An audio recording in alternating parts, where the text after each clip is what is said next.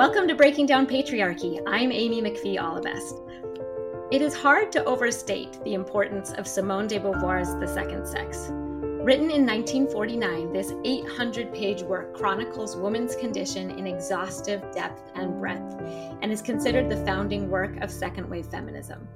But before we dig into this massive repository of brilliance, I want to introduce my reading partner today, Faiza Parviz. Hi, Faiza. Hi, Amy, and thank you so much for organizing this amazing project and inviting me to participate. Thanks, Faiza. Okay, well, let's now quickly talk about Simone de Beauvoir as a person, a little bit about her biography and what led her to write this work. So I'll take that part and just talk a little bit about Beauvoir. She was born in Paris on January 9th, 1908. Her mother was a devout Catholic. And as a young girl, Simone was a fervent believer in the church too, and she even considered becoming a nun for a time. But she eventually lost her faith during her teenage years. Beauvoir was intellectually precocious her whole life, even from the time she was little. She was fueled by her father's encouragement, and he reportedly would boast sometimes, "Simone thinks like a man," which of course was a compliment. It's a little bit of a mixed compliment. The family was well-to-do, but they had lost much of its fortune after World War I. And because she could no longer rely on her dowry to find a good match in marriage, she took the opportunity of an excellent education to prepare to earn a living for herself.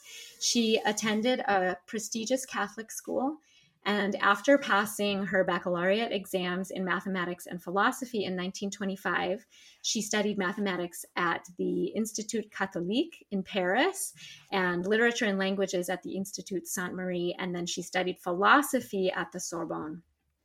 So next, when she was finishing up at the Sorbonne, she sat in on philosophy courses at Faiza, do you speak French? Because I do not. And the École Normale Supérieure. It's perfect. The normal school, the superior school, I guess, in preparation for the agrégation, which is the giant exams at the end of what would be, I think, the equivalent of like a PhD in philosophy. Mm-hmm. So it was a highly competitive postgraduate examination, and it serves as like a national ranking of students. And it was while studying for that exam that she met Jean-Paul Sartre. In 1946, Beauvoir began to outline what she thought would be an autobiographical essay explaining why, when she had tried to define herself, the first sentence that came to mind was, "I am a woman." So Beauvoir was then a 38-year-old public intellectual who had been enfranchised for only a year. And that's worth repeating. She had lived her entire life in France until the age of 37 without the right to vote. In France, they granted suffrage to women only in 1945. Legal birth control would be denied to French women until 1967. And not until the late 1960s would there be an elected female head of state anywhere in the world. So this was a different time, and it's important to remember that kind of the historical context that Beauvoir grew up in. So anyway, she began researching for this essay, and she wanted to start at the beginning of human history. And so her research expanded and expanded, because she wanted to talk about the folklore and customs and laws and history and religion and philosophy, literature, economic systems. She just took on everything in an exploration of how the two sexes developed. And so this essay that she had first started grew into this gigantic project that became The Second Sex. It was published in 1949. It sold 22,000 copies in the first week. It was eventually translated into 40 languages and was placed on the Vatican's list of prohibited books, which I thought was interesting, but not surprising. In 1953, the English translation was first published.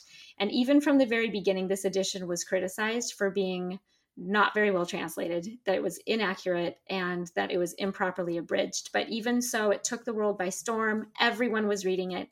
It gained a reputation of being a kind of feminist Bible. And it gave a voice and language and a framework to women's struggle. After the publication of The Second Sex, Beauvoir wrote many other works. She continued to think and write and work with Jean-Paul Sartre until his death in 1980. And at that point, she published an edited version of their letters to each other. She herself died of pneumonia in 1986 at the age of 78. And she was buried next to Sartre in Paris, and which you just mentioned, you've been to their graves. So that's an introduction to the author. But before I think before we can dive into the book quickly, we need also a brief primer on existentialism, since that's really the philosophical framework in which Beauvoir viewed human life. So Faiza, could you talk about existentialism? Yes, thank you, Amy. And that was a wonderful background to Beauvoir and her life and her project and relationship to Sartre. So yes, I will now sort of introduce the audience briefly about French existentialism. And I want to remind the audience, and maybe a lot of people already know this, that the roots of French existentialism lie in German phenomenology. And both Sartre and Beauvoir were introduced to this. They were sitting at a cafe. One of the friends came and they're like, we study at university all this Aristotelian philosophy and Platonic philosophy. But do you know about phenomenology? This is the new thing. And they both, heard this spiel from their friend and got excited and went on to develop their own version, which became French existentialism.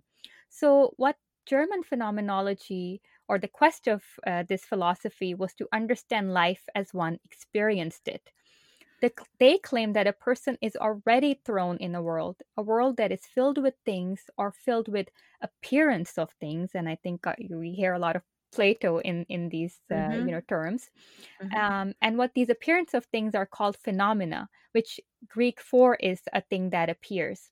Hence, these philosophers decided to focus on this encounter with the phenomena. And the leading thinker of this group was Edmund Husserl, and later on another German phenomenologist, Martin Heidegger, who also stated that important question in philosophy is the question of being, what it is for a thing to be. So in other words, phenomenology was a new way of doing philosophy that connected with the lived experience. And so that was very different from, the previous philosophical questions that Beauvoir and Sartre had been studying in university. So in existentialism, basically, is also saying that existence precedes essence. And if you flip this is what Saint Aquinas and the Christian thought, the essence precedes existence. So they flipped it. They said no, it's the existence that precedes essence. And hence in this philosophy, there's no creator God that determines the essence for man. There's no final purpose or final cause as per Aristotle. Hence humans exist first and then they decide their essence, or let other humans decide their essence for them. So Beauvoir's perspective is often identified that with, as you mentioned, Jean-Paul Sartre, who's the author of Being and Nothingness, and Beauvoir's intimate friends from their philosophy student days. And Sartre's philosophy is also, philosophy of the absurd. What he says, a man is a useless fashion, condemned to freedom, unable to find solace or meaning in relationships with nature or other people. Encounters with nature lead to nausea. This is his famous novel, Nausea, that talks about this. And he has this famous statement, hell is other people. but an important aspect of this French existentialism is anguish. And anguish is seen as a positive term. And why is that? Because in anguish is when a person finds meaning in their life, or understands that meaning needs to be constructed, and hence takes on action, and realizes that things have meaning that we give them, and we are responsible for our own world. And you will see that Beauvoir takes on this anguish term on the woman question, right? The women, what he says, the woman is lost, is that the woman is in anguish, and out of it would come, a positive outcome, a positive revolution.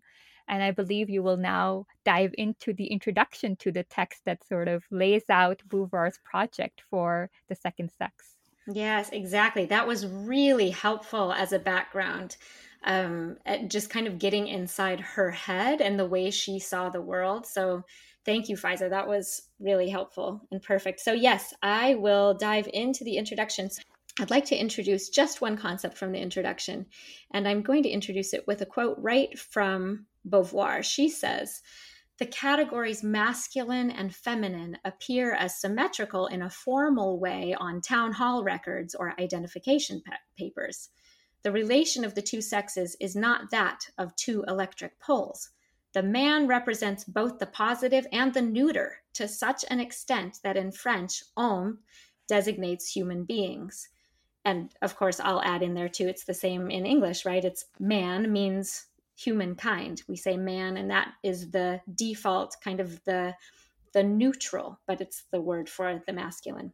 So back to Beauvoir, she says, "Woman is the negative." She says, "I used to get annoyed in abstract discussions to hear men tell me, 'You think such and such a thing because you're a woman.' But I know my only defense is, I think it because it is true, thereby eliminating my subjectivity.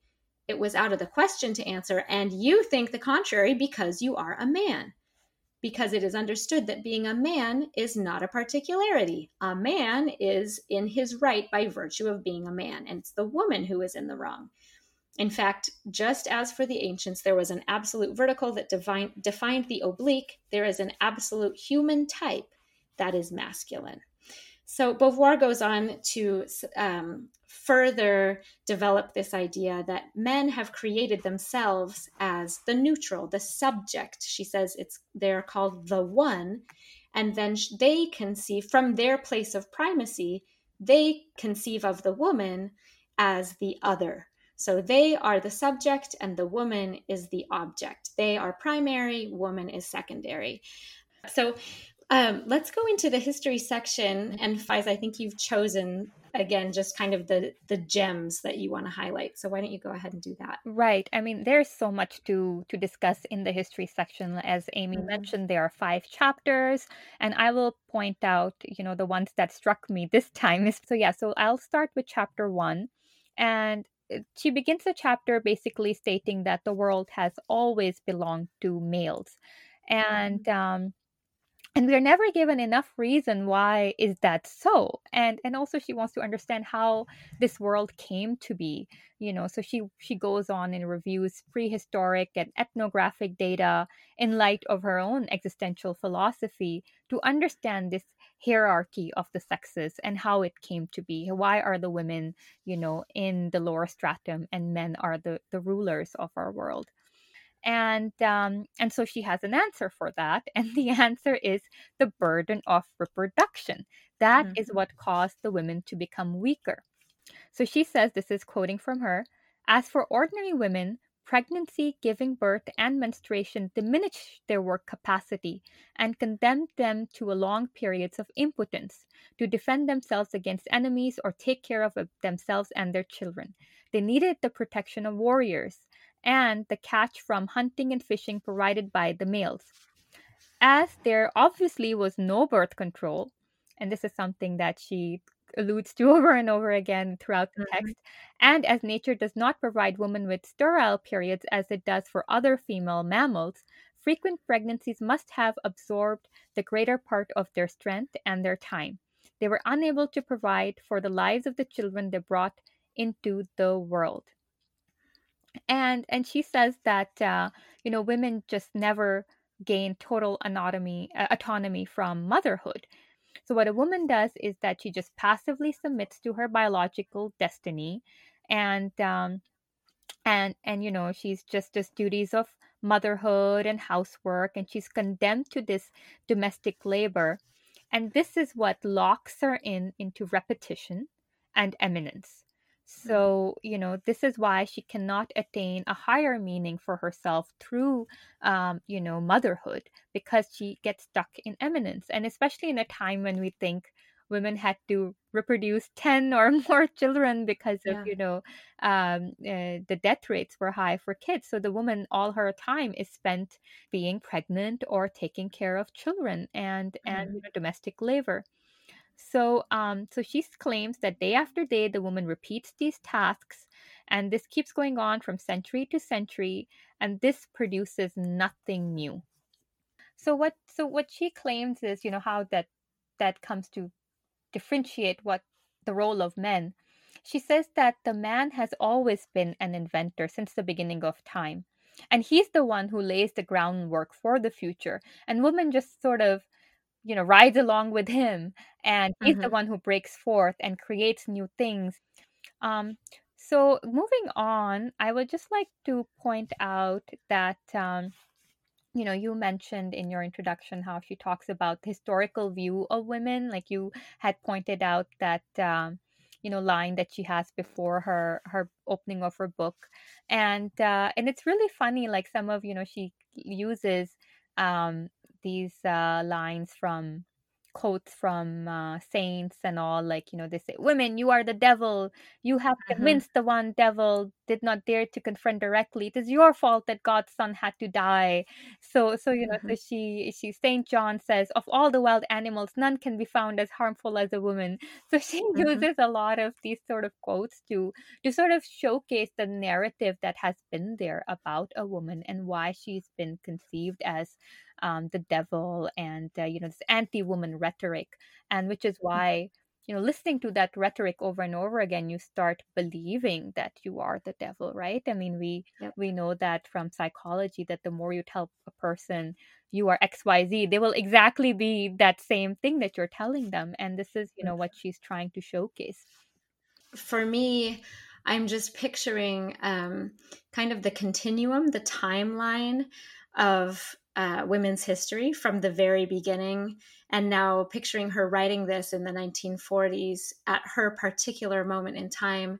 I do think of, I mean, the quotes that you just mentioned, that she's quoting the early church fathers, and that she quoted Pythagoras at the beginning, all of this misogynistic thinking that had really created the world Mm-hmm. the way it was. I feel like the point that she wrote this book incorporated and finally gave voice to so many women all throughout history whose voices had just kind of gone out into the void, and that they had perhaps made progress in their thinking and in their analysis and their critique of the system as it existed, but it wasn't able to change anything, but because they weren't able to band together. Mm.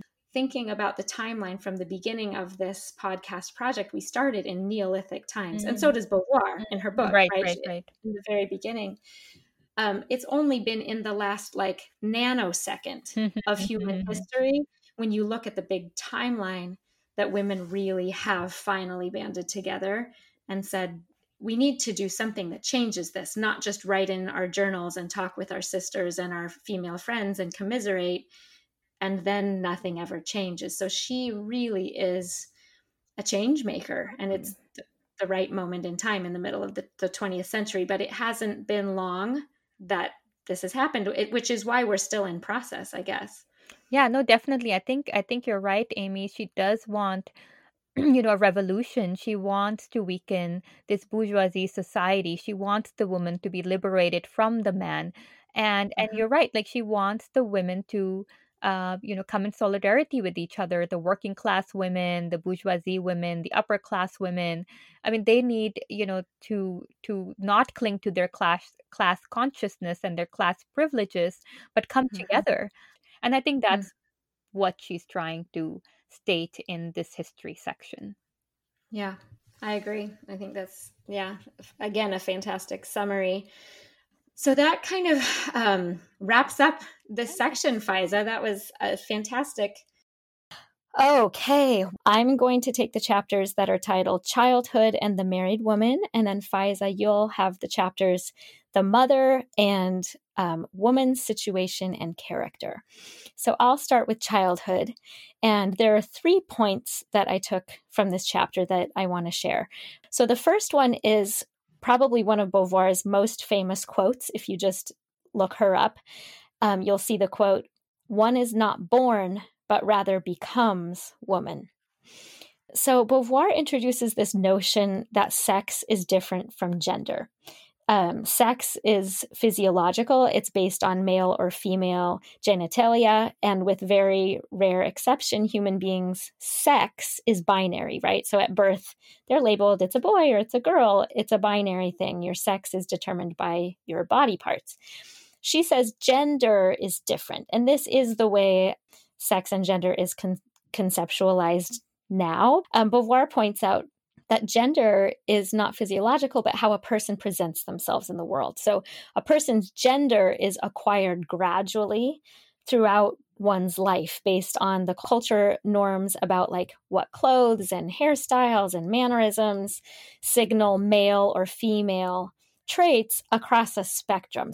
And each person, just as they grow up, they receive messages about what it means to be a boy, what it means to be a girl. And this is what Beauvoir refers to as a person becoming a woman throughout her lifetime. So when we think about existentialism, we can see that this way of seeing sex and gender is really existentialist in nature as opposed to essentialist. Mm. So in the book, she points out that the Greeks thought that human beings had an essence that made them them. And our best life can be lived by figuring out what our unique purpose is, what is our essence, and then we align our choices and our lives with that purpose. Beauvoir, as an existentialist, she says there isn't really a pre-existent self. Existentialism says that we create meaning in our lives through our actions. So we create whatever meaning we choose, and we create our essence. And Beauvoir carries this idea into the gender question with this statement that says, that one is not born, but rather becomes a woman throughout their life and creates that meaning in their life. Would you say that's an accurate assessment, Faiza? Yeah, no, that's very well put together. I think you accurately said that, Beauvoir says that both boys and girls are born equal. They have the same traits. And what is it that makes the girl child different? And she says she's socialized basically to be different. Like man, he learns his power. And then this passivity or, being mediocre or eminent is sort of pushed onto the girl child from the very beginning. And that's when she starts embodying those characteristics. And there's a point where she starts talking about, the family in this chapter. She talks about the family experience of the girl, and she starts seeing the father as the authority figure, the one who goes out, he's the sovereign, and what does he do outside, his time spent at home. And based on that, she sort of sees that he is transcendence, he is God. And so boys are spoken about with more seriousness and more esteem. So then that's when she realizes that men are the masters of the world and not women. And this is like the great revelation to her. Absolutely. Yeah, I agree with everything you said. And you actually really articulated well the second point, which is perfect, where the second point from that chapter that I wanted to highlight, which you just talked about really eloquently, is a child's gradual realization that it's the men that are in charge. So just like you said, babies are treated pretty much the same way, kissed and cuddled and hugged, and their psychological world revolves around the mother. But then gradually they start to realize like, oh, it's actually not the women that are in charge. Yeah. Okay, so the third point from this chapter is that girls experience a transition from their bodies being a subject to being an object. So Beauvoir says this body that the little girl identified with self becomes an object that others look at and see. And Beauvoir cites a lot of different women's stories, and this is one. So this isn't Beauvoir, this is an anonymous woman who contributed this study to Beauvoir's work. So she says, at 13, I walked around bare-legged in a short dress. A man, sniggering, made a comment about my fat calves. The next day, my mother made me wear stockings and lengthen my skirt. But I will never forget the shock I suddenly felt in seeing myself seen. Beauvoir then comments, she says, quote, the little girl feels that her body is escaping her, that it is no longer the clear expression of her individuality. It becomes foreign to her, and at the same moment she is grasped by others as a thing. On the streets, eyes follow her. Her body is subject to comments. She would like to become invisible. She is afraid. So those were the three main points I wanted to talk about from the childhood chapter. And then I have the next one too. So the next chapter is the married woman. And she starts the chapter with a discussion of the imbalance that we take for granted when a man and a woman get married. And even like the tradition of the father walking the daughter down the aisle to give his daughter to the man that's waiting on the other side. It's a transfer of ownership. So if you look at the historical timeline that we've been following along, this podcast through the different episodes, it is kind of disturbing to reflect on where these practices come from men literally owning women. And so Beauvoir points out a lot of those things that we take for granted in the marriage construct. But I want to share two more. And the first one is the wife as a facilitator of other people's lives. And I'm just going to read Beauvoir's words. She says, "Today, man marries to anchor himself in immanence, but not to confine himself in it. He wants a home, but also to remain free to escape from it. Children, even more than husbands, want to go beyond the home's limits. Their life is elsewhere, in front of them. The wife tries to constitute a universe of permanence and continuity. Husband and children want to go beyond the situation she creates, and which for them is only a given. The matron is dependent on her husband and children. She justifies her existence through them. Regardless of how well she is respected, she is subjugated, secondary, parasitic. The heavy curse weighing on her is that the very meaning of her existence is not in her hands. This is the reason the successes and failures of her conjugal life have much more importance for her than for the man. He is a citizen, a producer, before being a husband. She is above all, and often exclusively, a wife." So I mean, with the exception, I suppose, of kind of dramatic words like parasitic, which were off-putting to me personally, I really, really related to Beauvoir's description of that scenario where the woman spends all day working, making the home a safe place for everybody else to come back to so that it's like a nest that the other birds get to fly out and have adventures and come back to this safe nest. And it's not fair for the mama bird to always have to stay in the nest while everybody else gets to fly away. So I have the second point from the chapter on the married woman is a short one, and I'll just read a couple of quotes to illustrate it, but it's the narrative of the controlling wife. And I hear this too when some of my dear friends who have a conservative view of gender roles talk about they'll use controlling or very dominant personalitied women as evidence that patriarchy doesn't exist, or that we've moved past patriarchy because look at my mother she ruled the roost in my family and she would boss my dad around. And they kind of use that I won't say trope, but that figure of the controlling woman to illustrate how women are actually the ones who oppress men.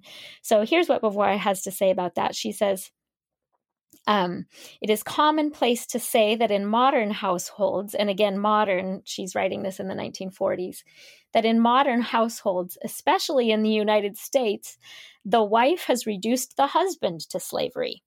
The fact is not new. And then she says that this narrative has been documented actually since ancient Greece, which I thought was interesting.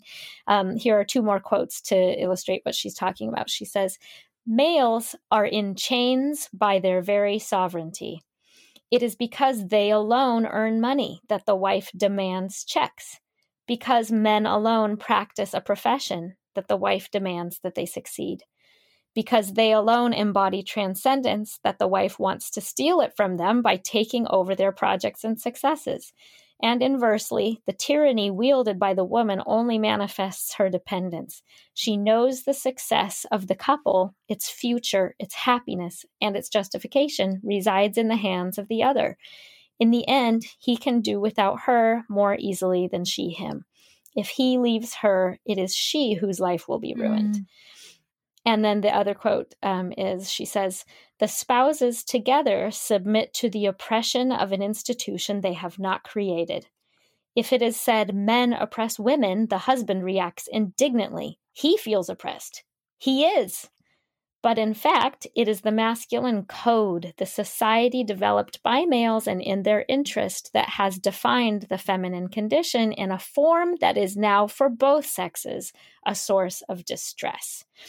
I found that incredibly insightful and kind of encapsulates a lot of the ideas that we were just talking about. So we'll wrap up that chapter on the married woman, and then the next chapter we'll go to is the chapter on the mother. Next time on Breaking Down Patriarchy.